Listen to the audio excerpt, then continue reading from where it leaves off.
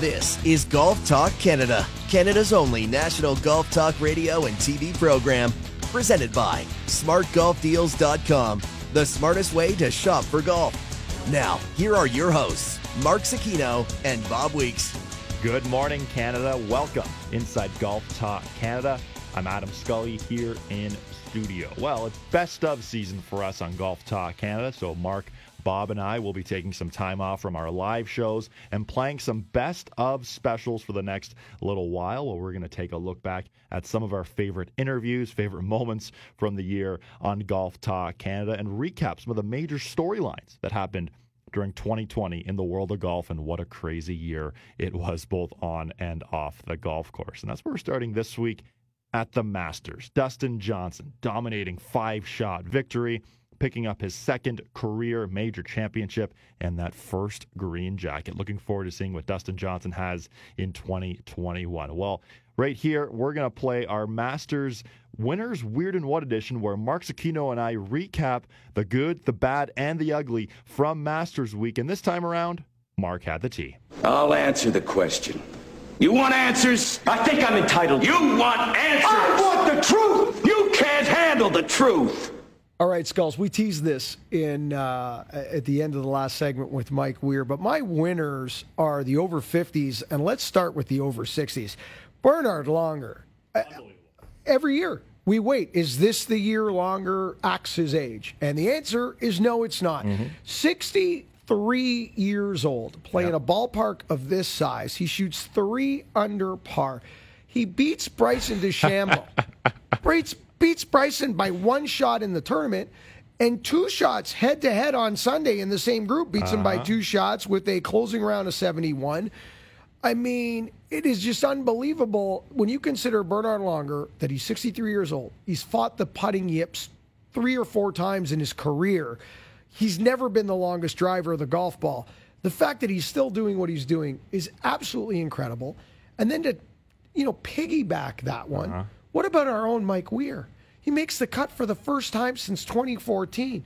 Looks like a guy that belongs again. He told us he's healthy. He told us this was coming. Not a lot of people were like, we're kind of doubtful. Can he bring it from the Champions Tour to a major on the big tour? He can. Yep.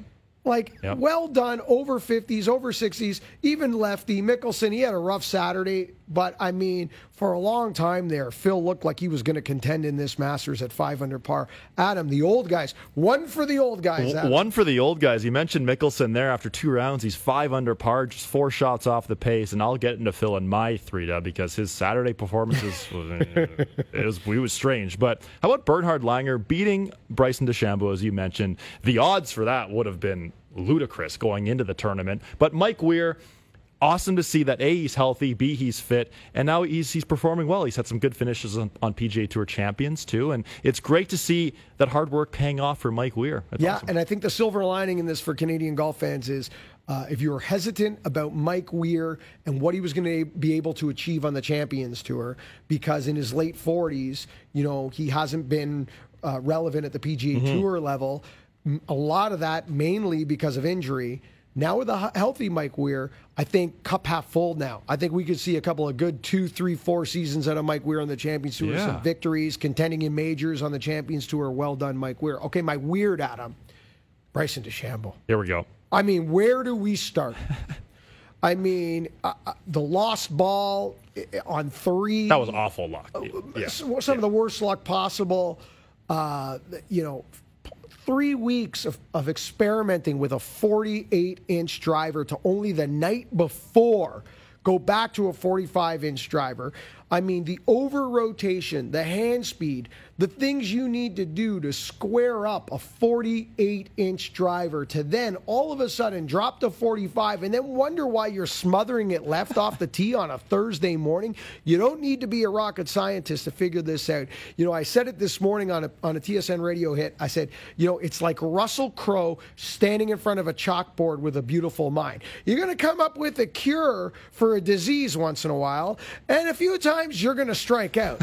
This was a big strikeout, okay? His beautiful mind went sideways and backed him out of this golf tournament. Now, I will say this. I'm not suggesting that if he never experimented with a 48-inch driver and he went with the 45, that he was going to beat Dustin Johnson this week. Highly unlikely that anyone was going to beat Dustin Johnson at any point this week. But if he just stick to the game plan, if he had stuck and danced with who brought him to the ball, like he did at the U.S. Open, I think he gets off probably to a front nine on Thursday morning with a couple under par, eases his way into the Masters, and is probably somewhere in the top 5 or top 10 in this golf tournament if he had just had stuck to the game plan. Again, he needs the distractions. He needs the math equation. 10 over this divided by that equals, and it blew up in his face this time. Well, it sure did, and even course management-wise, you think the Thursday morning, 13 going for it from the pine straw. The lie wasn't great, hitting it 15 yards long into the bushes, making a double bogey from there. And then there was what happened on Saturday morning when he said he wasn't feeling well, and hopefully he is feeling well, but he was saying his stomach wasn't right, he just wasn't feeling great. Well, Bryson, if you have 7 protein shakes every day, your stomach's not going to be right. That's just... Right. Yeah. And let's throw some anxiety and stress on top of it, and it manifests itself physically, and this is where we're at, and he'll go back to the drawing board. Yep. And I guarantee you one thing, that when April rolls around, he'll be ready this time, and hopefully he won't be making Wednesday night equipment changes, because that is absolutely bizarre. Thus my weird. And my what this week, what a back nine for Tiger Woods. And, we'll keep it narrow, and then I'll go to you for bigger picture. But, I mean, the 10 on 12, to me, if Tiger's in contention, the 10 on 12 is a disaster and a train wreck and a much bigger story this morning. Because he's not in contention, because he has no chance of winning this golf tournament, the 10 on 12, it's almost a bonus because it kind of connects him to the Masters. Nicklaus had a disaster on 12. Weiskopf had a disaster on 12. Spieth had a disaster on 12. Now Tiger's got his disaster on 12. And, he followed it up with 5 birdies in 6 holes to show, it gives you a window into the competitive spirit that is Tiger Woods. But I will say this, and this is what I want your opinion on, Adam, before I throw you the tee.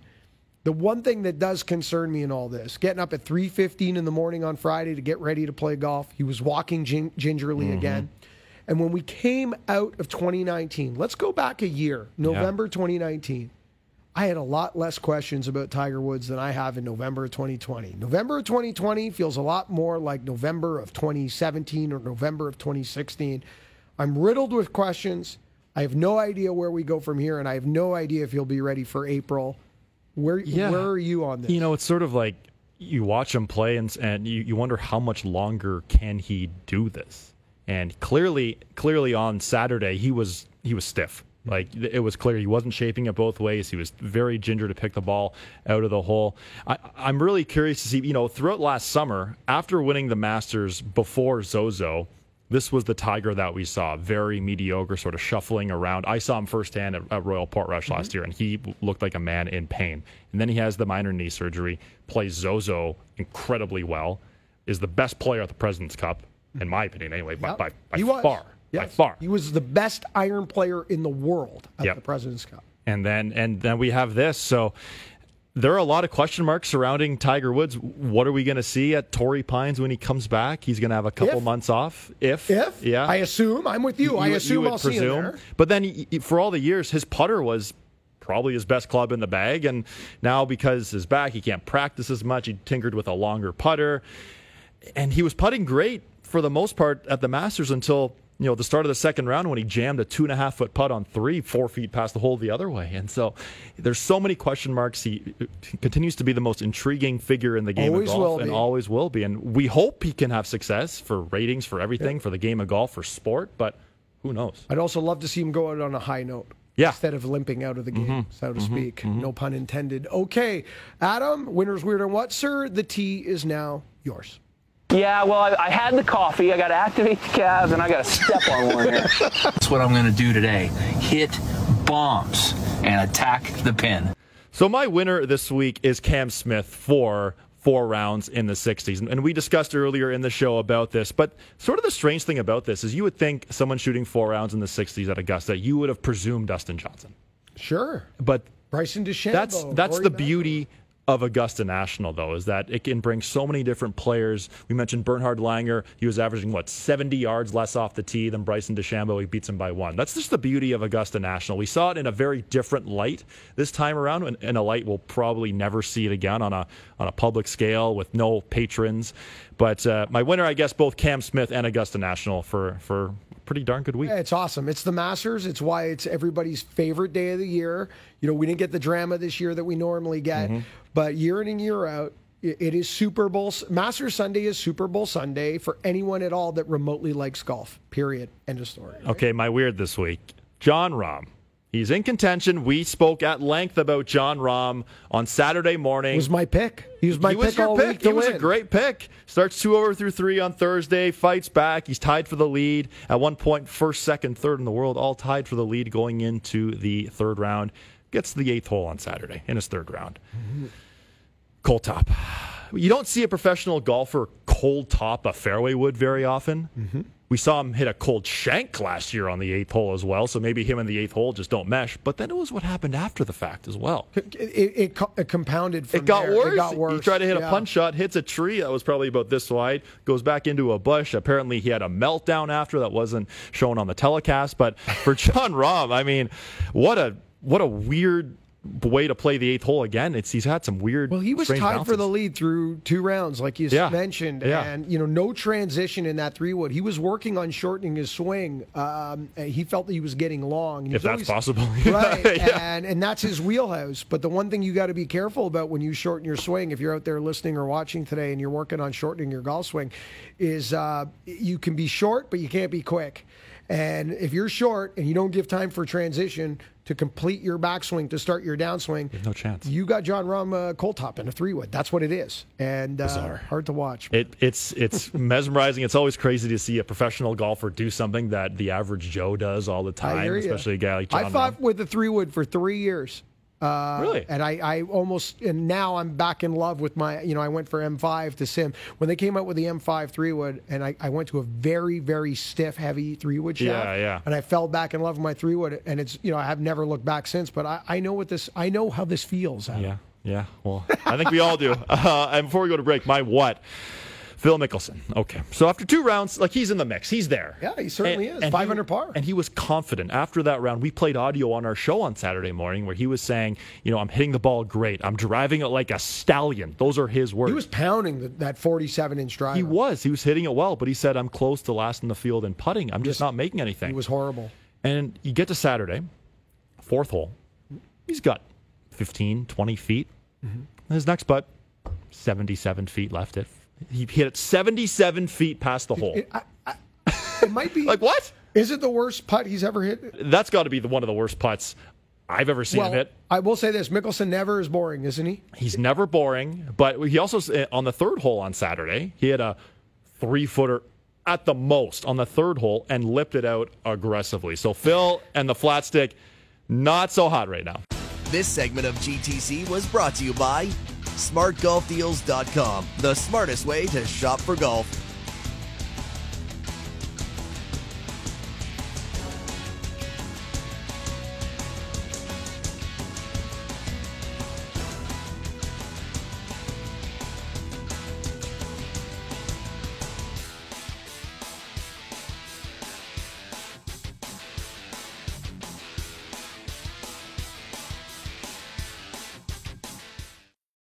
This is Golf Talk Canada, presented by SmartGolfDeals.com, the smartest way to shop for golf. This segment of GTC is brought to you by TaylorMade. Every day, more golfers are playing the TP5 and TP5X golf balls. Join them, and you'll see why. Now, here are your hosts, Mark Zecchino and Bob Weeks.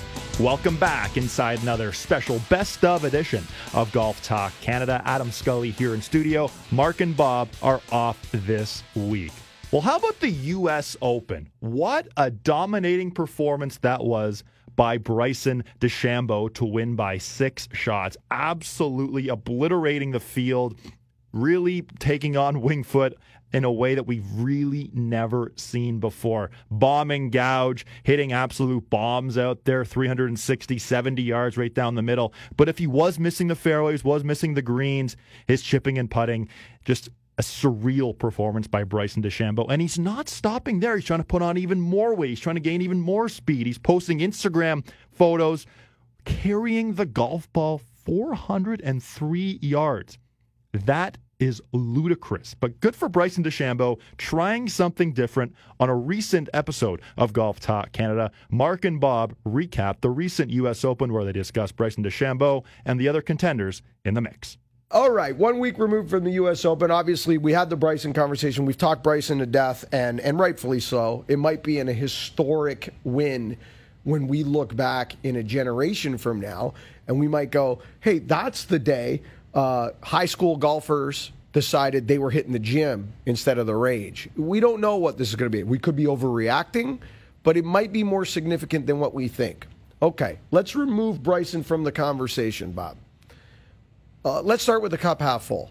Who are the winners this week? Who are the guys that leave with momentum, that have building blocks, that said, I didn't get the W, but man, I took on a beast of a golf course. I leave with momentum, and I know that you would add the USGA as an organization to your winner as well, and it would be hard to argue with that. Yeah, I mean, they did the best they could, and nobody's really talking about the course setup other than how do you defend. It's not like nothing that they did to monkey up the golf course. And we had one person under par. That's right. Exactly right. But I think there's some obvious winners. I think Matthew Wolff is an obvious winner because we didn't really know a ton about him beforehand, and he comes in second. He's now finished in the top four in every major he's ever played. Yeah, exactly. Both of them. Right, both of them. I think Will Zalatoris is a winner, and for those of you who don't know, he's a Korn Ferry Tour player who ended up tied for sixth. He has had just a whack of a year out on the Korn Ferry Tour, and of course, it comes like Taylor Pendrith. On a year when there's no promotion. Right. Amongst I think Harris English kind of resurrected his game as well, showed that he's got some stuff in there after a year of kind of misery, and he's back. But, those are the ones that are maybe a little less obvious, or, well, I guess Wolff is obvious, but but English and Zalatoris might be a little less obvious. I don't know. What do you think? Well, before we get to who are the losers, and before maybe, because I agree with your pick, so I just add a couple. I would just maybe add one or two names in there. But before I get to that, I've got to ask you a question about Louis Oosthuizen, because Louis Oosthuizen, he has a major. He's a 2010 Open champion, but he has a large bucket of top 10s and top 5s in major championship. Is this because this is another third? Is this a positive for Louis Oosthuizen, or is it another? Hey, I had a chance to win and I didn't. I am having a very hard time on where I put Louis Oosthuizen in this conversation. His rounds are interesting, right? He was 67, 74, 68, 73. So it's sort of up, down, up, down. And the knock against Louis has always been that he doesn't have that kind of killer instinct or that deep drive to kind of go out and get it. Mm-hmm. He's got second place finishes in all four majors. He and DJ have the Silver Slam. Mm-hmm. And that's always... If I am a golfer, that's something that's probably going to bother me to a certain extent, and yet probably when you retire and you look back and you say, wow, those were great finishes. You came second in every major, as long as he has a major. Right. But I don't know. It's interesting where to put him. I think at his age, he's not a young guy anymore. He's not a rookie. That's true. Third is not probably a bad finish for him at this point, although it is, as you said to your point, it's a missed opportunity. All right, I'm going to agree with you on all your wins. I think, Matt Wolff is obviously the no-brainer. We probably didn't give Matt enough credit in the rest of his game, kind of almost the way we look as a country at Taylor Pendrith, and Derek Ingram was, trying to correct us into your story that you told last week about going down there and doing a piece on the guys. I think that's a no-brainer. I think Harris English, to your point, a bit of a resurrection. Will Zalatoris, a no-brainer, considering the season he's having on the Korn Ferry Tour, etc. I think the only other name I might throw in there is Xander Schauffele. I know it's not a win. I know he wants a win. But this is still a very young golfer who keeps proving to us that if it's a big event, if it's a deep field and it's a hard golf course, you should never overlook this guy. He wins at East Lake, always performs at East Lake, tough golf course. Always does well in majors. Look at his record in the U.S. Open. I think Xander, although it's not a victory, I'd say just proving again as to why he's always on our radar when this event rolls around. All right, other side of that coin. There's obviously a few that missed the cut. But for me, I'm going to stay away from the obvious. Phil Mickelson's 50 years old, okay? Phil's had a great career. If he pops up once in a while and does something, great on Phil. Tiger, well, we could do a show on Tiger, so I'm going to leave Woods out of this conversation. A couple of guys that were really disappointing for me were Tommy Fleetwood, who was one of the favorites, or one of the dark horse favorites, if that makes any sense. Yep. Like, after you got out of the DJ Rahm conversation, Fleetwood was right in that next group. He misses the cut, right? Horrible outing for Tommy Fleetwood. How much longer are we going to consider Ricky Fowler an elite player? Ricky Fowler has been lost in the wilderness on big events. Here he is again. And I'm going to throw one at you, Bob, that's a bit of a surprise. And I think I have it as a... Bryson DeChambeau? Not Bryson DeChambeau. Not that big of a shock. Okay. I'm going to say Justin Thomas. Oh, yeah, I agree with you 100%. Bob, he opened with 65. Yeah. He was right there in this golf tournament. And to your point with Louis' rounds of 66, up, down, up, down, up, down, look at Justin Thomas, 65, and then he goes 73, 76, 72, and basically flushes his 65 down the winged foot toilet. Is there anybody in golf who just beats himself up more on the golf course when he's playing badly? It's not like, when you see Jordan Spieth, you sort of think, oh, he's kind of whining when he's missing shots and doing things.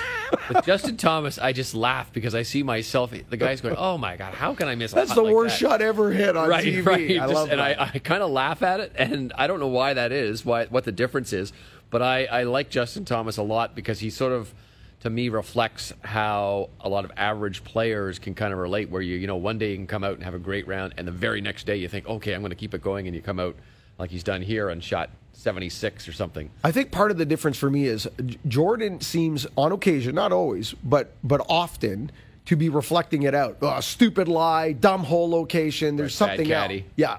With Thomas, it's I'm garbage. Right. I stink. And I think people appreciate that, right? Who do you put in the cup half empty here, Bob? Who would you add to that list? I kind of had to add Rory in there a little bit. I think he was starting to get better, and he gave me some hope a little bit. And then I thought, again, the putter just kind of let him down. Now, I know it's easy to say that when you're playing a U.S. Open golf course. Mm-hmm. Patrick Reed, to me, was you saw that coming, though. That train wreck. You knew when he shot 70 that he got every break he could have got before he shot the 77 on Friday. I thought John Rahm was a little disappointing. Mm-hmm. I was looking at... Rory gave you the Oosthuizen rounds. Look at Rory's rounds. 67, I'm in it. 76, no, I'm not. 68, I'm back. 75, I'm gone. Yeah. The Ricky Fowler comment, was an interesting one because I sit there. I know he's working on swing changes. I know he's got a few things going on, but still, he's had a nothing year. Like, I was putting together a golf pool that I go in with my dad, and we've got to get our stuff going here. But I think I'm looking at Ricky thinking, okay, should I pick him? Is he worth the value that he's won? It's based on what they won last year. It's a really tough question right now. My gut would be no. There's probably somebody younger, hungrier on the upswing, and like you said, he is working on changes, but wow, how long do you go with that, right? This segment of GTC, presented by SmartGolfDeals.com, was brought to you by TaylorMade. Every day, more golfers are playing the TP5 and TP5X golf balls. Join them, and you'll see why.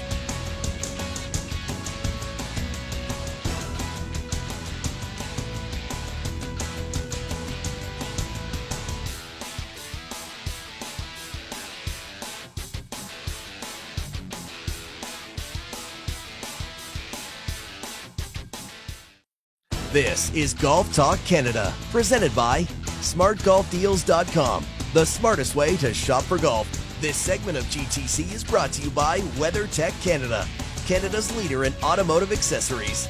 Now, here are your hosts, Mark Zecchino and Bob Weeks. And welcome back inside our special Best of edition of Golf Talk Canada. Adam Scully here in studio. Mark and Bob are off this week. Well, as we discuss on every show, winners, weird, and what? It's our favorite segment of the show. And here's a recent edition of 3Dub, the week after the U.S. Open, wherein this time, I had the tea. Yeah, well, I had the coffee. I got to activate the calves, and I got to step on one here. Come on, baby. That's what I'm going to do today. Hit bombs and attack the pin. Okay, gents, my winner this week could also be a weird and a what, all mixed into one. Harris English tees off Sunday, the U.S. Open. He's excited. He's in great in a great place to maybe have his best finish at a major championship. Hits his tee shot into the left rough. What happens? They can't find the golf ball. One of the craziest things I think I've ever seen watching a major championship. Obviously, not having any fans around was a big reason for this, but the marshals, the volunteers, they couldn't find the golf ball. What did he do after that? Instead of sulking, instead of, being rattled, if you will, he goes back for the next 17 and a half holes. He plays some great golf, 3 birdies, shoots a closing 73, finishing in 4th place, does get his best career finish at a major championship. It was quite a bounce back for Harris English, wasn't it, Mark? Yeah, well, it was great. I'm still shocked that he lost the golf ball. I don't know how, I know there was no spectators out there, but there was tons of marshals, cameras everywhere. Losing a golf ball like that to start a final round's crazy. It's almost like if there had been fans there, not only would he have found the golf ball, but in all likelihood it might have bounced off a fan back into the fairway. Right. Or in a trampled down lie. Exactly. Yeah, it was pretty wild to see, but good for Harris English to bounce back the way he did. Okay, my weird this week, we mentioned this a little earlier in the show, the Paynes Valley Cup, Tiger Woods' first public course. And the players were mic'd up for this event, which was great. You got to hear some in-depth conversations. Tiger Woods and Justin Rose talking about driver shaft lengths, how they're going to adjust that. And Rory McIlroy, who has a new favorite kind of pizza. Tell you what, we're on this big Domino's kick at the minute. It's so good. I swear to God. It's so good. Like if you don't know what the really good local pizza place is, Domino's is like solid. Yeah. You know what you're gonna get. Yeah. Okay, guys, simple enough. Is it Domino's? Is a pizza for you guys? On the road game, Bob? What's the road game? On the road game, I always try to find the local one. Yeah, me too. I always ask around, but if you want to be safe, I think Domino's. Although I'm not quite sure I'd rank it quite as high as Rory the best pizza in Toronto, boys, hands down, Queen Margarita. That's good. I like Romy's on Roy York and Bloor if you're around there. Awesome. Awesome. Yeah, I like the go-to staple margarita pizza at Queen Margarita. Like, I'll eat the whole thing. In fact, if you put your hands in front of my mouth, you might lose a digit. I mean, just saying. Skulls? Oh, that's funny. I mean, for me, I like Domino's as well. I'm with Rory. Maybe not to the extent that Rory is, but hey, I mean, whatever. Good for you, Rory. My what this week, we mentioned this a little earlier as well. What a bounce back for Graham Dillette. Shoots 78 in the first round in Punta Cana, then the 64 in round 2. Some special stuff from Graham Dillette. We saw him chipping with one hand at the Safeway Open. He's had a host of short game issues in the past, but what a bounce back here for Graham Dillette and some optimism here going forward, isn't it, Bob? Yeah, we had Graham on as our analyst during the U.S. Open. And before we did a little preview, and I had to ask him about the chipping with one hand, and he says I don't mind it on the PGA Tour. In fact, it's funny how the guys come around. They say, "Hey, whatever works." And he almost chipped in twice. He said, but the funniest thing he said is when I'm at my club at home, he says that's when it's really embarrassing. Guys look at me like I got 3 heads. But that is awesome. 9 birdies on the card. Birdied half the holes. Hopefully that's a good sign going forward. Do you think we'll see Adam Scully putting one-handed as a segue to that? I'd like to see him putt no-handed. Just stick the end of the club in the six-pack. Yeah. In the now, he muscles. doesn't have. See, I can do the no. I can do the with my COVID-12. I can do the no hand. Would that be illegal if he had no hands? Hold on, one point of contact. I don't see that being illegal. If I happen to use my gut. Adam, don't get rid of that weight, Mark. Maybe I should keep that weight on. Jam it in there, Scully. I think, Mark, you got to put more weight on, and then you can just go from there. I think that's the strategy. I'm sure we'll get into putting a little more right in our belly button. Yeah, right in the gut, the belly button. Okay, Bob, the tee is now yours. I'll answer the question. You want answers? I think I'm entitled. You want answers? I want the truth! You can't handle the truth! I get yours today, so that's it. Hey, hold on, that was story. yours. Switch around. Yeah, we'll switch it. Okay. No, that's right. You can have the Family Guy. I'm taking that one. So. All right. Yeah, you take Jack. All right. All right. But you got to be angrier now. I am. All right. I can do the pirate again. Last week, it's National Talk Like a Pirate Day. Anyway. My winner this week is Norm Barker from Collingwood, Ontario. This is a wonderful story. You're the next contestant. Sorry. Yes, exactly. Norm shot his best round this year was a 95. And he breaks 100 quite regularly at a golf course. He plays up at Cranberry. It used to be Cranberry Village. I think it's just called the Cranberry Golf Course now. And he plays in the Old Timers Fun League up there. And I think it's great for Norm to shoot those great scores because on November 2nd, Norm's going to turn 99. He's going to turn 99 years old, and he's still out there playing 4 or 5 times breaking his week. age. And breaking his age on a regular... this is the quote in the newspaper article. I break 100 quite regularly, he said. Congratulations to Norm Barker. I love stories like this. It talks about... gives me a little hope that maybe by the time I'm 99, I might figure out how to shoot 95. Norm, you're awesome. Yeah, that's great story. Okay, my weird this week is a letter that the lawyer for the Doobie Brothers sent. The Doobie Brothers, you remember the Doobie Brothers? Yes, of course. Sent to Adam Bill, has no idea who you're talking about, the but Doobie please Brothers continue. are a rock 70s, 80s rock band. And the lawyer for the Doobie Brothers sent a letter to Bill Murray because Bill Murray has a golf shirt company, right, called Zero Bucks Given. And he's, it's not called that. It's called Zero Hucks Given. Okay. And they are using the song Listen to the Music in their ads. And lawyers contend that he hasn't paid for it. But rather than send sort of a legalese letter, he sent this letter that says, we're writing on behalf of our clients, the Doobie Brothers. The Doobie Brothers performed and recorded the song Listen to the Music, which Tom Johnson of the Doobie Brothers wrote. It's a fine song. I know you agree because you keep using it in your ads for Zero Hucks Given golf shirts. However, given that you haven't paid us to use it, maybe you should change the name of the company to Zero Bucks Given. He says, we understand that you're running other ads using music from our other clients. The only other person who uses our clients' music without permission more than you apparently is Donald Trump. But he had some good. He says, we'd be okay with it if the shirts weren't so damn ugly. But there we go. Anyway, so they came back on it, and they've gone back and forth in a fun way. I like when lawyers kind of have a little fun with each other. Not a lot of people know this, but a lot of people tell me I have the best music. Really? Really? Yes. You got it. All right. That's it. All right. My what this week is. Come on, what you is need some anger, Bob. You got the Jack Nicholson intro. You need some anger. My what are these contestants on Jeopardy all about? Okay. They can't figure things out. Listen, you know this music right here, right? Yeah. It's the Final Jeopardy music. Right. So this was playing the other night on Jeopardy, and the question was, I'll pretend I'm Alex Trebek. Yes. You know I was on Reach for the Top, and Alex Trebek was the host one time? I did not know that. There you go. Well, we got to talk about this more. Yeah. Wow. Listen, we need another hour. Can you? On the Forbes 2020 list of the 100 highest paid athletes at age 50, this active individual sportsman is the oldest. Say that again? Here's the answer. You got to get the question. On Forbes 2020 list of the 100 highest paid athletes at age 50, this active individual sportsman is the oldest. Who would it be? Ooh. Scully? Well, I know I saw the tweet, so I do know the answer. Okay. So. Phil Mickelson? Phil Mickelson. But the answers for these people, you know what the answers they came up with? What?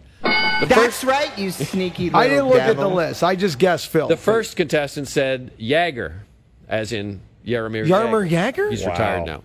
The second put the word Phil, but couldn't get Mickelson, didn't know it. And the third person put Mr. Magoo. None of them got Phil Mickelson. All three of them struck out. But all three of them can build a rocket ship. So there you go. Exactly. That's it. Exactly. So. All right, Mark. The tea is yours.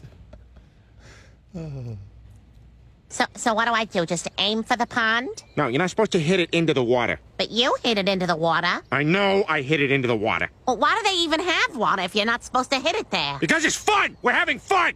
Ah! Look, it went further than your ball. I should point out before you go, Mark, is that Phil Mickelson actually responded in a tweet to that question. He says, just when I think I've arrived, brackets, I was the answer to tonight's Final Jeopardy question, I realize they still have a long way to go. Bracket, they all got it wrong. That's good. The tea is yours, Mark. All right, Ben, I'm going to try to do my best to bring the anger on my what, because I'm not used to the Family Guy. I'm usually a little bit more, Jack, but we're going to try here, okay? So my winner, guys... Just let me know if I'm going to have to go with the dump button. No. All right, I'm gonna go with my winner and my weird very quick. My winner, Danny Lee. We used him this week on TV. He had the 6-putt last week, the WD after the 6-putt. Very frustrating. He apologized, did the right thing, kind of took ownership. So good on Danny Lee. We made fun of him for the 6-putt and withdrawing, but he's my winner for apologizing and taking ownership of it. Okay, my weird this week. Going to ask you guys a question because I don't know if you guys have seen it. If you've looked at the list, then you'll know the answer. Have you looked, guys, at who's leading the race to Dubai? I purposely did not look. When Okay, you saw so your give me a guess. Have you looked? I would Who's leading Race to Dubai? Colin Morikawa. Good guess. All right, Adam, who's leading Race to Dubai? I was also going to say Morikawa. I'll say Danny Willett. Patrick Reed. Oh. With 2 ties for 13th in majors and a win back in February at the WGC, which is, of course, sanctioned by both tours. Yes. Patrick Reed. I mean, if you could have given me 10, 12 guesses, you wouldn't have got Patrick Reed as leading the Race to Dubai. Thus, my weird. Okay, my what? What I've been waiting for all week with you guys. Here we go. All right. Wind it up, baby. All right. You said golf course architecture on acid. Well, my good friend, and I should say this off the top. I've only met Mike Davis in passing once at a Golf Canada party in Augusta. For 2 seconds. So I don't know Mike Davis personally at all. He might be a very nice man. Okay, for all accounts, he might be a wonderful person. So let's get that out there. However, his tenure as executive director and then CEO of the USGA has caused me some anxiety, stress, and anger over the years. Windmills on golf courses, clown's nose, floating pars, tee decks that go up and down. We have rough, we don't have rough. When things go sideways, you can't find him. When things go well, there he is with the camera, smiling and waving at the crowd. We've lost our greens at Shinnecock. I mean, we can go on and on. Mike Davis announced this week he is stepping down at the end of next year, and he is leaving the USGA. Okay. It's what he's doing next, guys. His next venture of his career. He's going to join Tom Fazio II to be a golf course architect. Are you kidding me? Yeah, I'm leaving Golf Talk Canada. Adam's moving into this chair. You guys have a wonderful 2021 because in the middle of next season, I'm going to be an Olympic high jumper. All right? That's what I'm going to join the NBA. All right? This is ridiculous. Absolutely ridiculous. Now, I know he loves golf course action. I read the press release. Mike Davis, as a kid, was doodling on napkins, holes, and designs. I'm like, okay, you know what? I like to paint at home in my spare time. I'm not doing the Sistine Chapel anytime soon. Okay? When I saw it, I almost fell off my chair. I was laughing hysterically. In fact, it shouldn't be my what? It should have been my winner because it was the best laugh I had all week, Bob. Should have been your weird. Listen, I'll give Mike Davis I'll fault him for the course setup, for taking courses to the extreme.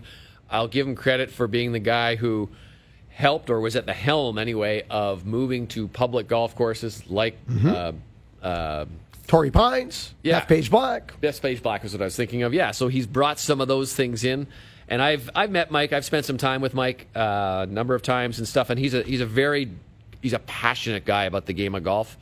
But listen, let's not forget what's happened under his reign, and the latest evidence of it was just last week at the U.S. Open.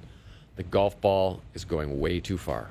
Golf, and that's under the USGA and the R&A's watch. He's the head of the USGA. Let's label him with that, or at least partly. Adam, golf balls went too far. Drivers got the size of toasters.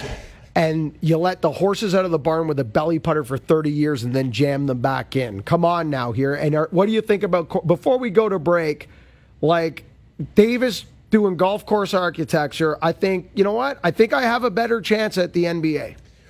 I mean, the NBA or the Olympic high jumper. I mean, either one. But I'd be curious to see what sort of golf course setup Mike Davis would do if he did design his own golf course. He's had quite a career, we'll put it at that, and all the best to him going forward. That's all I'll say. The next time you and I are in Myrtle Beach together, I'll take you to the Pirate Island Adventure Mini Putt, and I'll show you what his courses are going to look like. This segment of GTC, presented by SmartGolfDeals.com, was brought to you by WeatherTech Canada, Canada's leader in automotive accessories.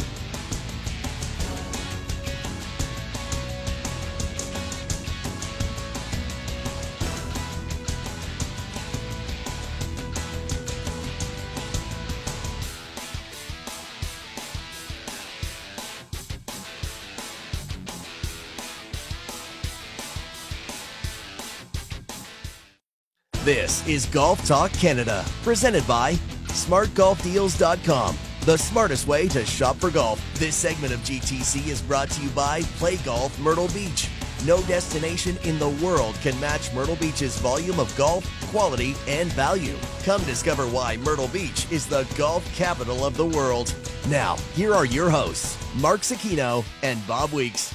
Wrapping up hour one of our special Best of edition of Golf Talk Canada. Adam Scully here in studio. Mark and Bob are off this week. Well, we recently ran a tailor-made product special both on Golf Talk Canada television and Golf Talk Canada radio. And one of their great products throughout the year, the Sim Iron line. So many players have used this. Any level of handicap, whether you're below 10, you're in that mid-range handicap, or the game improvement line, many different players have put this iron into play. In particular, Nick Taylor with the Sim Max 4 iron, essentially using it as a driving iron en route to winning the AT&T Pebble Beach Pro-Am. He called it his big 4 iron, and he beat Phil Mickelson in quite a duel at Pebble Beach. Let's learn more about the Sim Iron line with Bob and TaylorMade's Matt Bovey.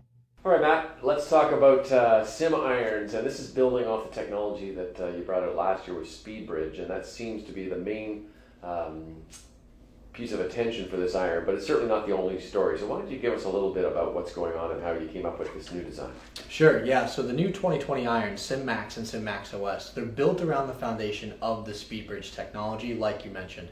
That SpeedBridge gives players more distance with better feel from one technology. So we don't have to have the trade-off anymore, which is why we want to make sure we keep that technology and we build around it.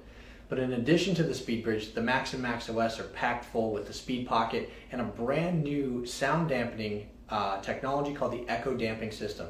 Ultimately, what this is going to do is it's going to give players forged iron-like feel without sacrificing any performance. Now, the Echo Damping System uses multiple contact points across the full length of the face to accelerate that damping process, which is where we get the forged iron-like feel without sacrificing performance. It's tough to try and combine all the things you've got in there and still make this club work. How much of a building process was it to kind of get to this point where you're really not sacrificing anything? Yeah, when you think about the amount of time we spent developing SpeedBridge, right? That's 3 to 4 years in the making, and now we've understood it in the M5 and M6 irons, which allows us to then continue to redesign it, optimize it, and ultimately design a better face into 2020. So, I mean, you're looking at 5 years just from the technology package that's in these irons, but in terms of really breaking the trade-off barrier between distance and feel for a game improvement iron, that's been a mission for a long, long time. Okay, now you've got a second version of this. There's a Sim Max and Sim Max OS. Tell us about the OS. Yeah, so the OS is new to the family this year. Sim Max is our core game improvement iron, all-around distance, forgiveness, playability. Sim Max OS standing for oversized, is super game improvement. So a slightly bigger club head there, you got more face area, a little more offset, designed to be more forgiving, and it's built with stronger lofts. So players that hold distance paramount, that's definitely going to be something that they want to look at. It's got all the same technology as Sim Max, in addition to the new shaping for that player looking for more forgiveness, so you know it's going to feel great and go a long way. Okay, if I'm a golfer, I'm interested in these clubs, where does it find in the handicap level or the experience level, who should play each one of these irons? It's a great question, and it's hard to put a handicap number on these because it really comes down to what you're looking at as a player and maybe your swing speed. But I would say that anybody in that mid to high handicap range, 15 and up, Sim Max and Max OS is going to be a good candidate for you. It's just going to be about what fits your eye, what fits how you deliver the club head to the ball impact, and ultimately what gives you the best performance. I wouldn't put a ceiling on any of them. You know, you could be a 30 handicap, and these are going to work great for you as well, but I certainly recommend getting fit. Perfect. Thank you. Absolutely. That does it for hour one of our special Best of edition of Golf Talk Canada. On the other side, we're going to discuss the Ryder Cup and what could have been and what will be for 2021. This is Golf Talk Canada. This segment of GTC, presented by SmartGolfDeals.com, was brought to you by Play Golf Myrtle Beach. No destination in the world can match Myrtle Beach's volume of golf, quality, and value. Come discover why Myrtle Beach is the golf capital of the world.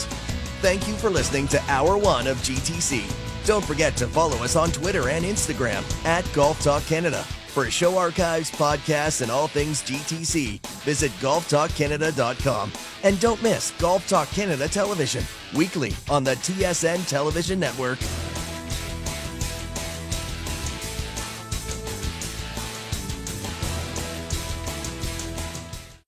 This is Golf Talk Canada, presented by SmartGolfDeals.com, the smartest way to shop for golf. This segment of GTC is brought to you by Picton Mahoney Asset Management. For over 15 years, our focus has been on helping Canadians stay invested in all market conditions, including this one.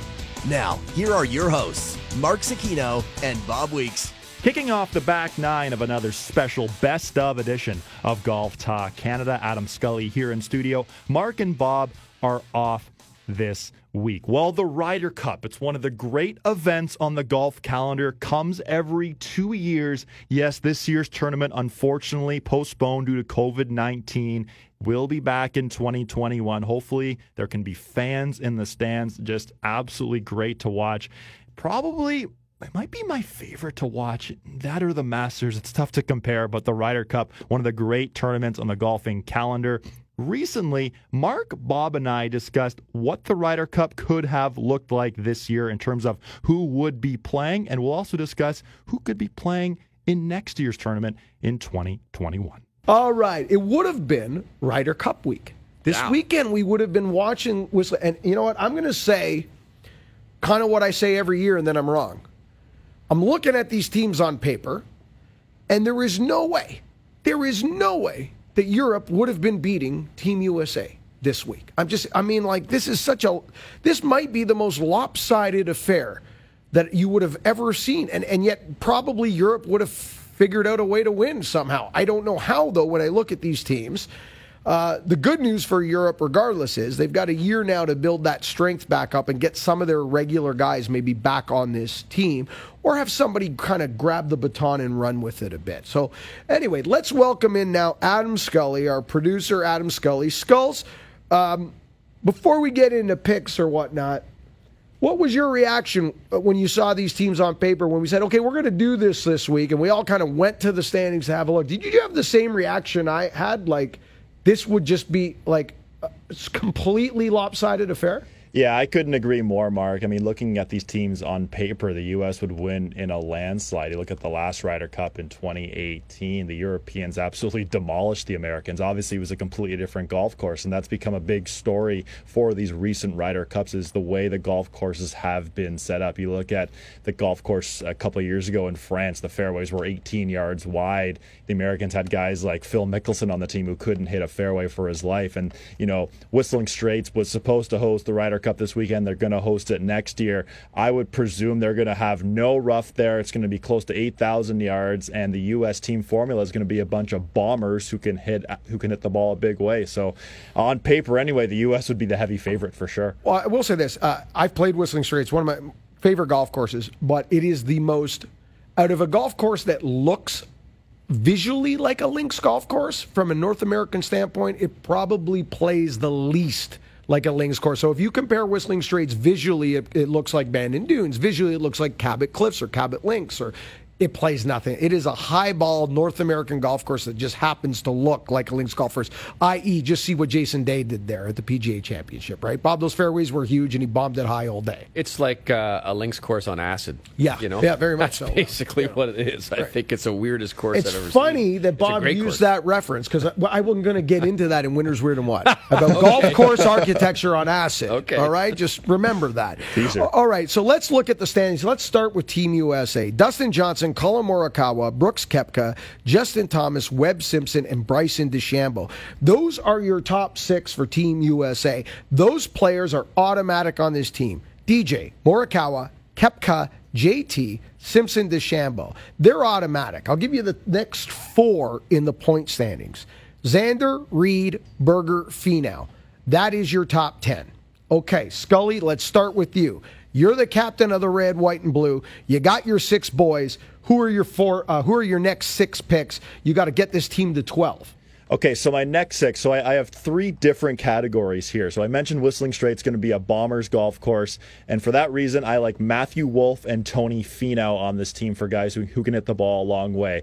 Another category, guys who are overall good in every category. They don't really have many weaknesses. Xander Schauffele, Daniel Berger, both have experience as well on the U.S. on a team format. And then two X factors, two guys who you might think, maybe they've had some success in the past, and this one player in particular, Patrick Reed, has had some interesting altercations, shall we say, in the past on team formats as well. So for my 2 X factors, I'm going Patrick Reed, and of course, you guys know me, Tiger Woods. I knew I was waiting for that. Okay, so we have very similar picks, Adam. There's a couple of differences and a couple of stutter steps where I'm unsure. Bob, let's go to you. Captain's picks. You got 6 to make.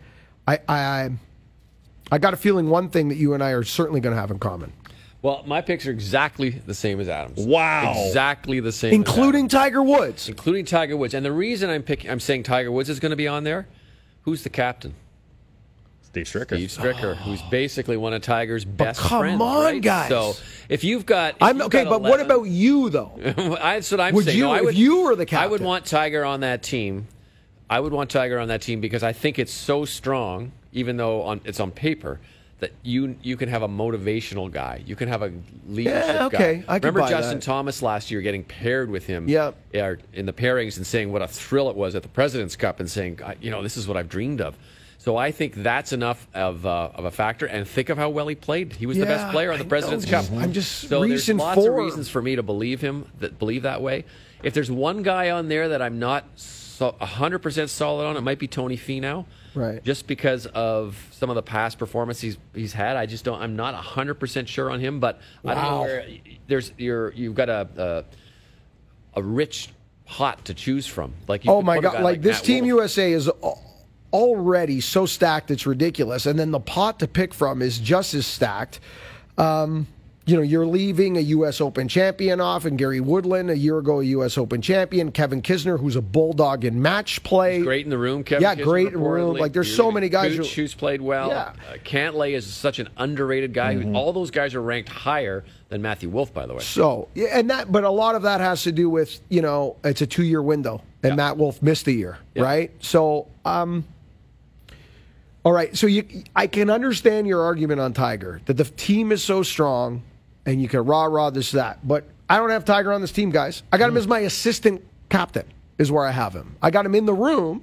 I got him alongside Steve Stricker. I just don't have him playing golf. Partly because I don't trust his game, but also partly because I think Team USA needs an influx of different faces and young blood to break the hangover, to break the curse. Okay, Tiger Woods came into the last Ryder Cup as a tour champion, winning at Eastlake, got to France, and basically looked like a guy stuffed on baguette and brie. Okay, like he shouldn't have been playing a golf club. Okay, a golf tournament. He was half asleep. Do you remember the lethargic nature at the Ryder Cup? If you can't get up for playing in front of that crowd in France, I mean, unbelievable. So I've got a similar, but I've got a problem. I will have a problem. I do have a problem. I know that, but tell us about your team. I've got Xander Schauffele, Daniel Berger, for all the reasons you gentlemen have outlined. I got Tony Finau and Matt Wolff. That's 4. Okay. I got Patrick Cantlay, and then I stumble. Do you go with Reed? Can you forgive the dynamic he may bring to this team and past sins for what he's done, not only in his career, but what he's been able to do in match play scenarios and international team competition? Or do you penalize him and you keep him on the sideline and say you didn't earn it, and we don't want all the stuff that comes with Patrick Reed, and I'm going to take the PGA Tour Rookie of the Year, Scotty Scheffler, and say, you know what? You've played great in big events. You showed us something at the PGA Championship, and we need new blood. It's about my new blood theme. Morikawa, Wolff, potentially Scotty. New blood. Break the hangover, break the curse. That's where I'm stuck, and I don't know where I go on that. I really don't. But you know what's tougher than making that decision? I know what you're going to go to now. Well, I'll tell you what's tougher than making that decision is finding anyone worth putting on Team Europe. So Team Europe is, let me pull up that email here where we've broken down exactly what Team Europe is, because Team Europe uses a combination. I got him here. You got it? Okay. Combination of both systems, Bob. Here's our European qualifiers. There's 9 of them right now. Right. Tommy Fleetwood, Jon Rahm, Rory McIlroy, Victor Perez, Tyrrell Hatton, Danny Willett, Matthew Fitzpatrick, Lee Westwood, and Bernd Wiesberger. Okay, so with the exception of John Rahm, you got Fleetwood missing the cut at the U.S. Open. You got Rory McIlroy pretty much lost in the wilderness since the return to golf. And then you got nothing. So, Bob, let's start with you. What do you do to this team right now? You've got 3 picks to make.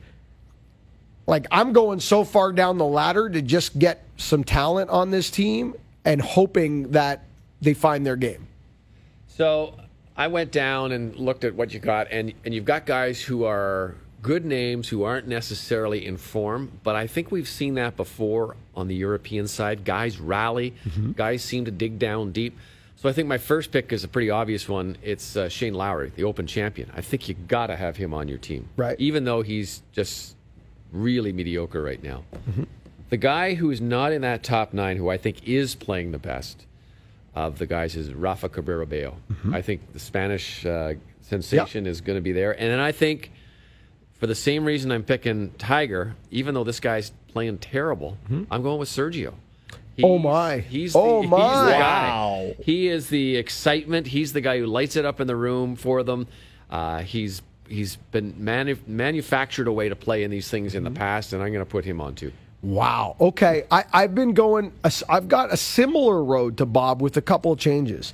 I've fallen well down the ladder here. I'm going to Justin Rose, former world number 1, hoping at some point that he would break form. And again, Bob, like to your point, you put these guys in a European jersey and all of a sudden they find their game. I'm going also with Rafa Cabrera Bello. I think he's the best player at the moment on this list in terms of his current form that hasn't automatically qualified. Right. And then I'm going with a bit of my American captain headgear and saying Victor Hovland needs to be on this team. Wow. Victor Hovland is going to be a future star of a Ryder Cup team and has played great. Like, this guy is a cut machine. Big events don't scare him at all. He's proven that already. I think Victor Hovland deserves to be on this team. I would add him. Okay, Scully, you're the European captain. You've got 3 picks. It does not look as fruitful as Team USA. Where are you going?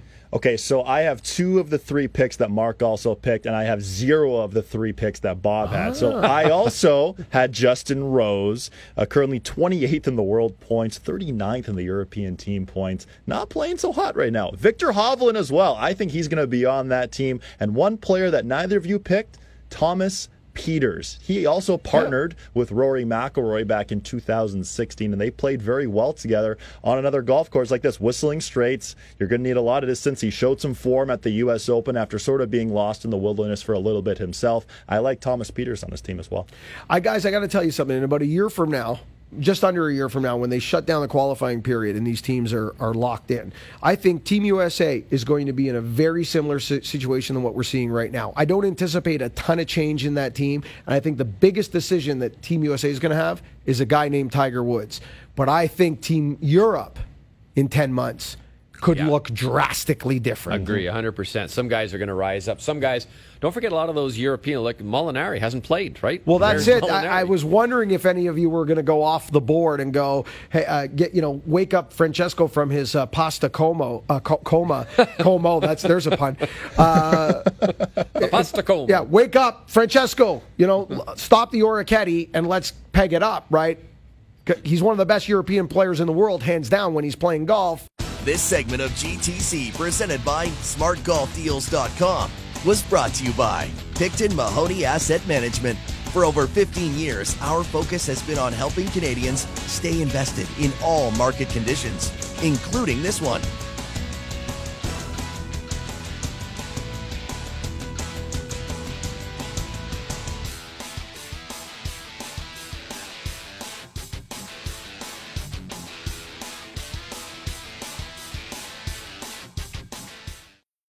This is Golf Talk Canada, presented by SmartGolfDeals.com, the smartest way to shop for golf. This segment of GTC is brought to you by Woodington Lake Golf Club, proud home of PGA Tour Canada's Ontario Open. Now, here are your hosts, Mark Zecchino and Bob Weeks. Welcome back to another special best of edition of Golf Talk Canada.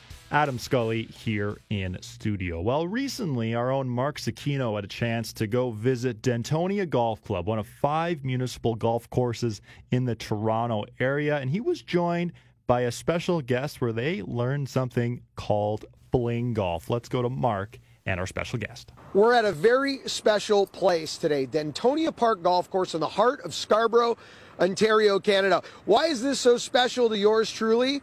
In 1982, I played my first round of golf as a 7-year-old right here at Dentonia Park Golf Course. And many golfers, many kids get introduced to the game through the City of Toronto golf courses and municipal golf courses across the country. It is so important to the fabric of growing the game of golf. They actually manage 5 courses, the City of Toronto. Dentonia Park Golf Course, where we are today. Scarlet Woods, where our own Bob Weeks had his first job in the golf industry. Humber Valley, Don Valley, and Tam O'Shanter. They're all wonderful venues. This is a par 3 golf course here at Dentonia Park, and it's really a great spot to introduce your kid to the game of golf.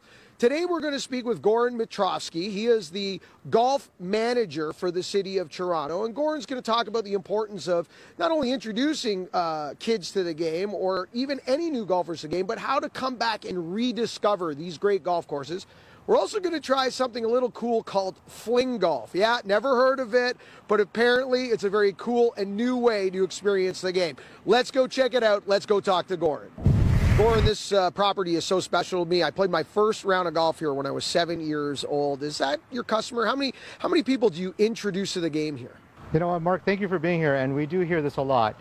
So just like you, my first round of golf was here at Dentonia Park as well, but in my travels throughout the city, I hear this everywhere I go. And anybody who meets me and hears my title, they always have a story of how they started playing golf in one of our courses or they love one of our courses.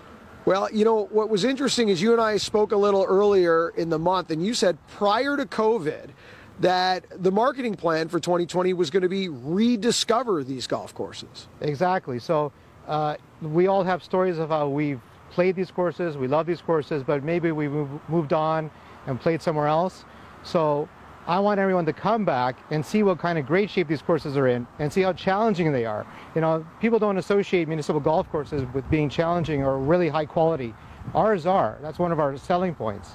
And let's not forget that Bethpage Black and Torrey Pines are municipal golf courses in the U.S. that have held U.S. Open championships before. And we've got some great municipal golf courses right here in Toronto. I know you manage 5 of them. Okay, COVID was a success for golf in terms of participation. I know your numbers were up here. Explain what kind of year you've had and how it might have been even better. Obviously, you had COVID protocol in place. It was a unique year. So yes, we were up, and we have new golfers who've never played golf that attributed to that. And also golf naturally leads to social distancing.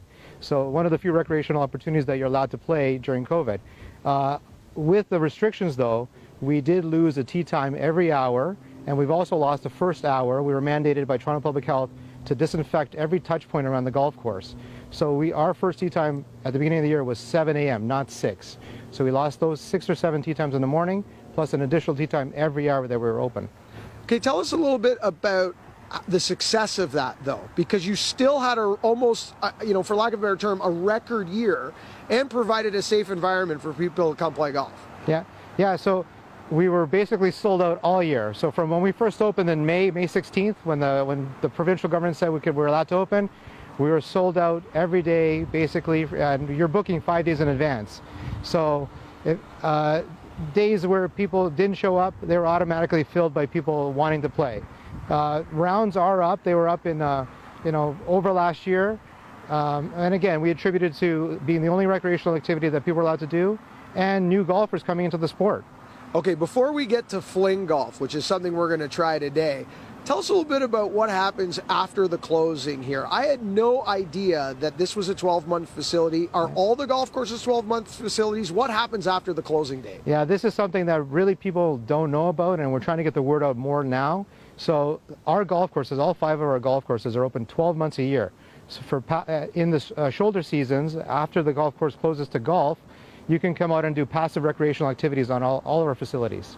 what kind of recreation activities are we talking about? Snowshoeing? What are we talking? Exactly. So come out and take a walk on one of our golf courses with your dog, but on leash, please. And you can do snowshoeing, cross-country cross-country skiing, and also sledding with your children. No tobogganing, but if you want to push your kid around with a sled, by all means, come out and do it. All are welcomed. Yeah. Okay, speaking of all are welcomed, for someone who doesn't know what fling golf is, or for someone who's never seen it, describe fling golf for someone who is a complete newbie. Okay, so we've introduced fling golf at our 4 of the 5 city golf courses, and it took off as a team building exercise. So our niche market, we thought we'd get it with seniors and juniors and people with disabilities, but actually the niche was corporate team building. But this year with COVID, that hasn't happened, but it's a cross between lacrosse, baseball, hockey, and golf. You use one stick for the entire round. You pitch, putt, and drive with this one stick. All right, and if you've ever played golf before, or if you've never played golf before, can you still play? You can play it. Usually the learning curve is about 10 to 15 minutes, and you'll be flinging it like straight and putting and pitching, no problem. They say the biggest challenge facing the game pre-COVID was the time consumed to play a round of golf. How long does it take to play a fling round versus a regular round? Here at Dentonia, we can play a fling round in about an hour and a half. All 18 holes. Wow. Okay, Yeah. so a third of the time, Yep. half of the time, roughly, to play around. All right. Probably a third. Gordon, thank you so much for having us. Absolute pleasure. Can't wait to come back here in the spring and play some golf with you. Thank you. You're welcome back anytime, Mark. What a special place. Stirring up some ghosts to be back here. Just remembering my mom or my dad bringing me out here, playing with childhood friends. And what a cool experience to play fling golf. If you've never played the game of golf before, and you want to try something different, or you just want to get out on a golf course, what a cool way to be introduced to the sport. Looking forward to coming back next spring, maybe next summer, getting out them wedges, working on the short game right here at Dentonia Park. This segment of GTC, presented by SmartGolfDeals.com, was brought to you by Woodington Lake Golf Club, proud home of PGA Tour Canada's Ontario Open.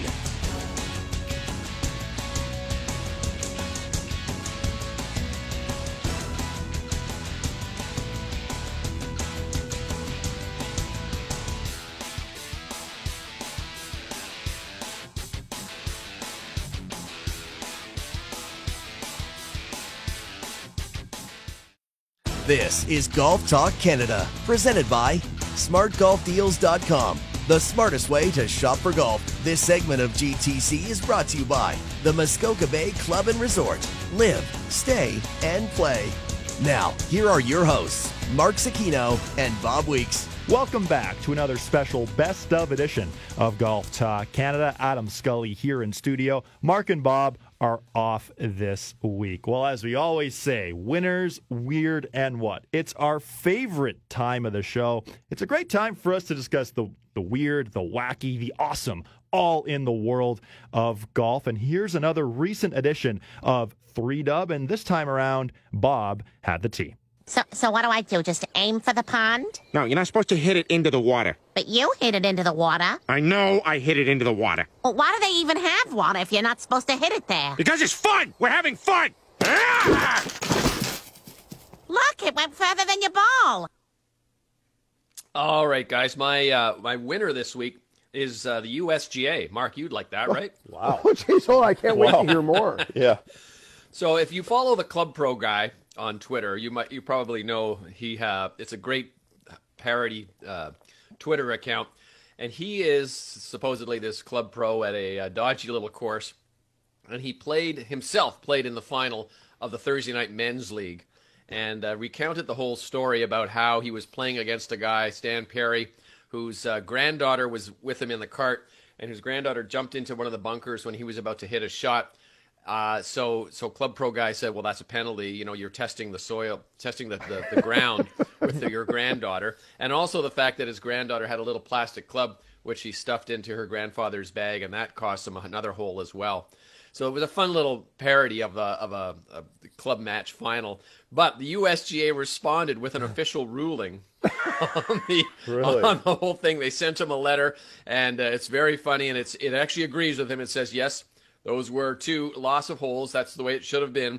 But at the end, it said that we think that you're basically we wanted to express our distaste for your conduct in this match. and the rules official says, in my entire 26-year tenure with the USGA, I have never been confronted with this level of pettiness and poor sportsmanship. You are an embarrassment to your profession and a stain on the game that we all love, which was equally in parody. So if you want to go and find it, just go and look for Club Pro Guy. I thought that was a real good one. That's good. And my weird this week is, did you guys see the shank that Jon Rahm hit? Oh, yeah. Oh.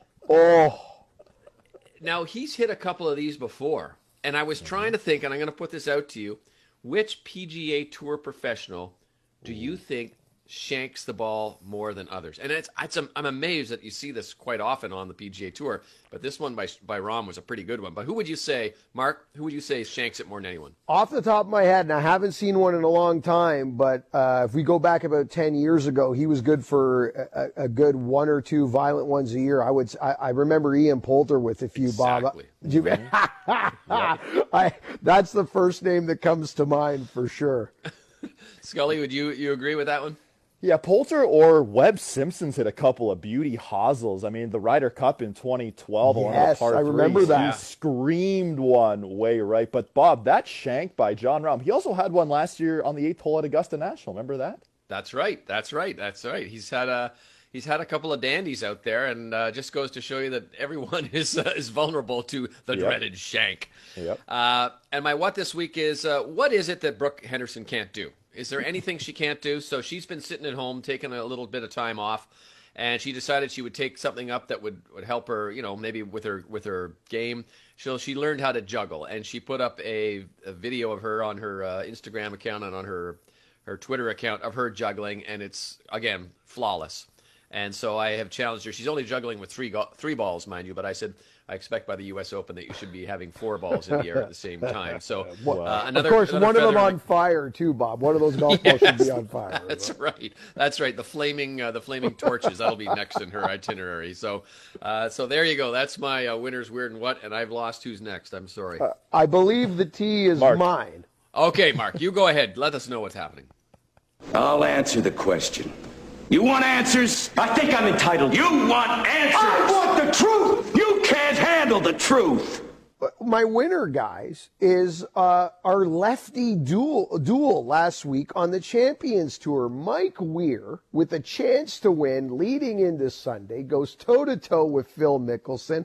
How fantastic is the Champions Tour? Eventually, Phil goes on to win his first 2 events on the Champions Tour, but to see Weir with a chance to win, to see the names on the leaderboard of Mickelson and Els and Weir and Longer still playing well. Bob, Champions Tour's got a real punch in the arm and some star power. I think when we get on the other side of COVID, this could be a real bump for the Champions Tour. It's a great class of guys who went through this year, with Weir and Els and Jim Furyk and Phil Mickelson. And as Phil pointed out, these guys have been playing against each other since college days. Mm-hmm. And the most interesting thing about that, the 3rd time in the history of the PGA Tour or any PGA Tour sanctioned event that lefties have finished 1-2. I would have thought that would have been the first one, no doubt, but they said it's happened twice before. Well, there you go. Bubba Watson and Bob Charles, apparently, at some point. Yeah. So. My weird this week, last couple of weeks, guys, I worked the Las Vegas Double Dip for PGA Tour Radio. The first of those 2 weeks was TPC Summerlin for the Shriners for Hospitals Children Open. Did you see the finish for Martin Laird? It was one of the best pars I have ever seen on the 71st hole, that very difficult par 3 that, if you remember a few years back, Jonathan Bird had an ace in a playoff to win. So that hole's got some history. But Martin Laird, with the block swing of the season so far, with the water left on that par 3, he hits it 30, 40 yards right, chips it underneath the trees, squibs it onto the green, knocks in a 20-footer for par. We think the whole thing's over, and he gags it on the 72nd hole with a horrible bogey, only to win it in a playoff for Martin Laird. Adam, did you see the finish I'm referring to? If so, how good's the par on the 17th, and how pathetic is the bogey on 72nd hole? You know what? That final round from Martin Laird was an absolute roller coaster. How about the bunker shot he hit, plugged in the lip? He looked dead. Like it almost looked like he was going to take an unplayable lie. What's he do? He sort of he slaps at it, rolls in like a putt. What a victory for Martin Laird, his first win in a number of years. That was one of the great finishes during this fall stretch. All right, my unique, my what this week is what a unique spot, Shadow Creek. I don't know if you gentlemen have ever had a chance to be there on property. I've actually had the opportunity to play Shadow Creek a couple times on my previous ventures. But working it this past week, 4 days around Shadow Creek for PGA Tour Radio, it's a very unique and special spot. You know, Tom Fazio hired by the Wynn Group there to build a high roller exclusive property that he didn't want to feel was in the desert. And when you walk around that golf course without the mountains, guys, you'd swear to God you're in Georgia. You'd swear to God you are in North Carolina. It doesn't look like the desert. Nothing is out of place. It's very similar to walking around Augusta National in the sense that the greens are perfect. The cuts are perfect. I mean, it is Disneyland for golf. I felt like I was waiting for It's a Small World After All to start playing in my head walking around there. The players absolutely loved it. Rory McIlroy said, I wish we could come play here every year, and he wasn't the only one that said that. Impossible to get galleries around that golf course, so I truly believe from a PGA Tour perspective, this is a one-off.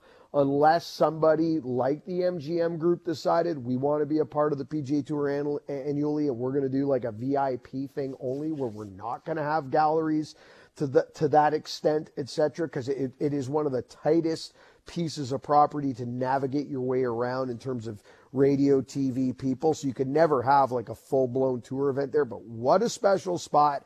And if you're out there listening and you're making your way to Vegas in the next year or two and you want to play golf, it's a little bit pricey, a little hard to get on, but if you can do it and treat it more like a Pebble Beach type of thing where it's something you might do once in your life, it is well worth it. All right, Adam, winner's weird and what, sir? The tee is yours. Yeah, well, I had the coffee. I got to activate the calves, and I got to step on one here. Come on, baby. That's what I'm going to do today. Hit bombs and attack the pin.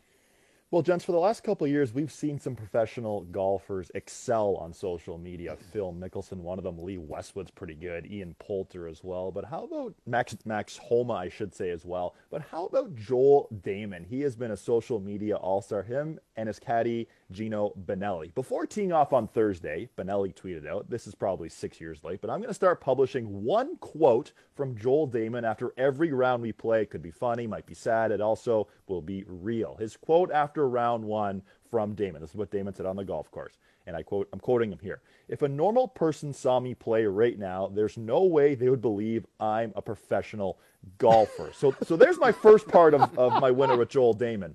Then Damon tweets out this inspirational video with the Rocky soundtrack with the caption, "The Quest for 170, implying his ball speed getting it up to 170 miles per hour.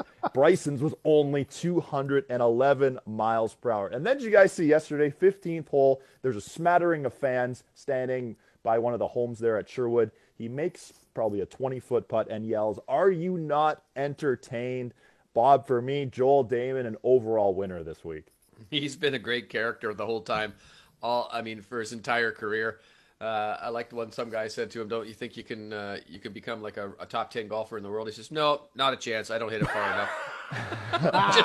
just boom. Okay, well, thanks for sharing that. I think it's great. And boys, it's funny, looking at Damon's quest for 170 and Bryson hitting 211 miles per hour on that 403-yard carry. As you guys know, I like to try to hit bombs. And when I was getting fit for new irons that Taylor made a couple weeks ago, I hit some drivers. I wanted to just see my settings. And I wasn't going after it, I should say, but my ball speed got up to 168. So I'm trailing Bryson by a lot. So, Mark, I know I'll be pumping the protein shakes in, and I'll be about 260 pounds by GTC next year. What do you think about that? Not good. My weird this week, Rory McIlroy. So we discussed this a little bit, but the club snap on Thursday. He got an awful break off the tee on the 18th hole. His tee shot way right. His ball bounced back what seemed to be about 60 yards. hit a shot onto the fairway, and then a pretty mediocre wedge, and he snapped the club. And every once in a while, these tour guys get really PO'd and they lose it. But it was the way that McIlroy snapped the club. He didn't do over the knee like Patrick Reed a couple of years ago at Pebble Beach. He sort of leaned on the club and it sort of snapped in two. And we've seen Rory have some unique circumstances with golf clubs. We remember the 2015 WGC Cadillac Championship at Doral when he frisbeed his 4-iron about 80 yards into the water. At the 2016 Open Championship when he threw his 3-wood over his shoulder, and it actually broke the shaft and the head, almost like a hockey stick breaks, right where the shaft and the club head meet. So McIlroy really has some unique ways of breaking clubs, doesn't he, Mark? Yeah, I was there at Doral in 2015, Adam. I was working PGA Tour radio. That was my first year on the play-by-play team, and I was there for that. And President Trump at the time, who, obviously he wasn't president, he was about to run, he put one of his divers in that pond to retrieve the golf club for Rory. I remember that. And, I've broken a club once in my life. I felt so embarrassed for doing it after the fact. I've never done it again. It's such a stupid thing to do. I love Rory. I love his honesty. I love how transparent he is. But his history with breaking, tossing, and et cetera, too much for me. I wish he'd quit it, and I hope he doesn't learn the hard way, because I don't want to sound like an old man waving his finger at a bunch of kids right now. But I tell you, I have seen people hurt themselves accidentally breaking clubs, and it is not pretty when you cut something you're not intending to cut with a broken shaft, etc. Not advisable. I like the soft helicopter toss to an open part of the golf course. That is my new old man frustration move. Okay, I like that. Actually, when my dad plays and starts to lose it a little bit, he just starts to whistle. So I think everyone should start whistling instead of throwing clubs. Anyway, my what this week. So Jordan Spieth has his father on the bag caddying this week. His usual looper, Michael Greller, is with his family after the death of his mother. But after Spieth's opening round, he was asked by the media how Dad did on the bag as a caddy after his first round. Let's hear the audio. Yeah, it's fun. It's funny. He did the old no on our fourth hole today on 13. I'm stepping into the ball. He goes, just don't overdo it. And I'm like, I step back in. I'm like, Dad, there's only really one or two things you just can't do, and that's just don't say not to hit it somewhere while I'm stepping into the shot. And he goes, well, you did it on number 11, so I didn't want you to do it on 13. I'm like, and I didn't overdo it. That's awesome. From a guy like Jordan Spieth, too, who has, he took, 20 seconds over the golf ball on the first tee shot at the U.S. Open with a trillion thoughts in his mind. It looks like his game is turning a corner now, which is awesome with Augusta just a few weeks away. He could maybe be a dark horse pick to slide in there, given his history at Augusta National. But you guys know the old secret. If you're playing against someone and maybe getting their head a bit, say, there's OB left here, the water's on the right, and Spieth's father and caddy for the week was almost doing that to his son. That's some pretty funny stuff. Yeah, they say that's one of the key differences in the game's best players and the rest of us. They don't get up on the tee and their eye and their mind doesn't say don't hit it there. Yeah. Their mind's eye and their thoughts say hit it there. So just the language and the way you look at it. And Adam, going back to your winner with Joel Damon saying, yes, if anybody saw me right now, they wouldn't think I'm a professional golfer. Bob, that reminds me of one of my favorite Hogan quotes.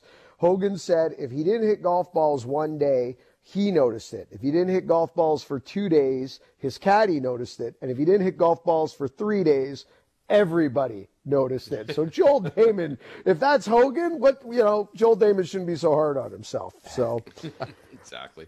This segment of GTC, presented by SmartGolfDeals.com, was brought to you by the Muskoka Bay Club and Resort.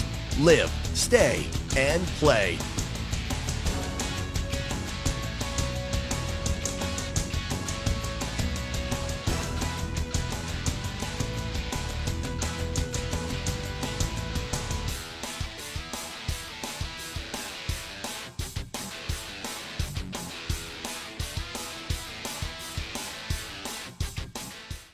This is Golf Talk Canada, presented by SmartGolfDeals.com, the smartest way to shop for golf. This segment of GTC is brought to you by Adidas Golf, ready for sport. Now, here are your hosts, Mark Zecchino and Bob Weeks. Welcome back inside our best of edition of Golf Talk Canada. Adam Scully here in studio. Well, we've spent the last 2 hours discussing some of our favorite moments from 2020, looking back at the Masters, the U.S. Open, some of our other favorite winners, weird and whats, over the last month or so. But of the three male majors, which one was best? Which one was most entertaining? Which one had the most drama? Mark and I discussed on a recent show. Favorite major of the year, men's major. We had three of them. We don't have much to get into this, but I didn't think there was much to get into. I figured that you and I, we'd have an answer why. Bob loved Augusta. Mm-hmm. Where do you go? What was you have three to choose from, PGA, U.S. Open, Masters. What was your favorite men's Open and why? Men's major. I mean, for me, my favorite men's major this year was the PGA Championship, just in terms of how many guys were up there. We didn't know much about the golf course. There was sort of the intriguing fact of first men's male major since the pandemic pause as well. What would it be like without fans? Then the way it finished, the way Colin Morikawa hit that driver on the par 4 16th hole, make the eagle putt. You know, Paul Casey was up there. Dustin Johnson was up there. Jason Day, Matt Wolff, so many guys. Brooks Koepka until he imploded on Sunday. Bryson DeChambeau didn't have his A game. He finished T4. It was a great tournament. The U.S. Open, for me, there was a lot of excitement heading into it. The drama was sort of out of it because Bryson DeChambeau, quite frankly, put on a clinic that week. Mm-hmm. And the Masters was awesome, too. But for me, I think the PGA Championship takes the cake. How about you? Oh, I'm glad I shrunk this segment and talked more about the distance debate because ditto. Is all perfect. I got. Ditto. Yeah. You are 1,000% right again, Adam. Yeah. The only thing I will add to this, as you know, obviously the PGA was my favorite as well for every reason you laid out. Mm-hmm. But the other kind of point I'll put on this is, I mean, I haven't really thought about this at all. This is just right off the top of my head. But is there any doubt at all in anybody's mind that Colin Morikawa's drive on the 16th hole at TPC Harding Park is the shot of the year? Top of mind, it has to, in terms of moment, in terms of historic nature. Yeah, and you wonder again. We've talked about this before. What would that have been like with fans? Well, that's it. And then he makes the putt. Yeah, you know, to really drive that shot home. And for someone who struggled with his putter earlier in the season as well, you know. So, like off the top of my head, there is literally no other golf shot that comes to mind in shot of the year. Yeah.